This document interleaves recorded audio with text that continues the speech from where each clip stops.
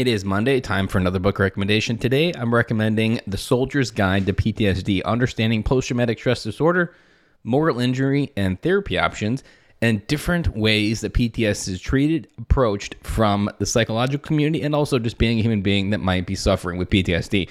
Now, this book is specifically written for members of the military, but I've read this book. I've interviewed Virginia Cruz, who's the author of it, and it is the most simplistic. It's about 70 pages.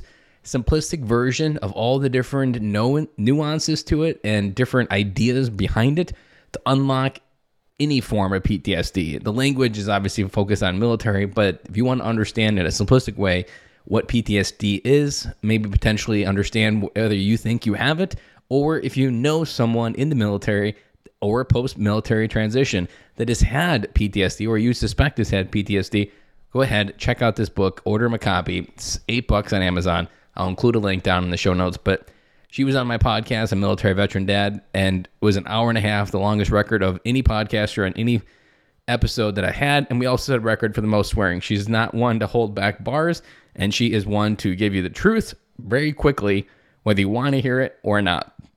There are many episodes that I've done since, and this is still one of my top favorites, and it is one that I go to repeat over and over and over again for people looking to get help or to hear some radical truth behind the BS that we are selling. So again, The Soldier's Guide to PTSD, Understanding Post-Traumatic Stress Disorder, Moral Injury, and Therapy Options.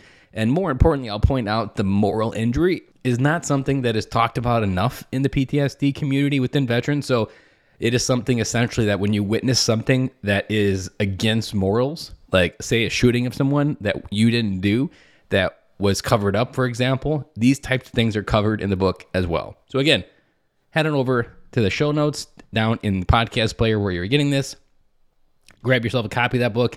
And whether you, like I said, whether you have PTSD or not, it's a good book just to understand what other veterans have gone through and what the hell they have to try to walk through. That is all I have for you today. And we'll be back again tomorrow to do it all over again.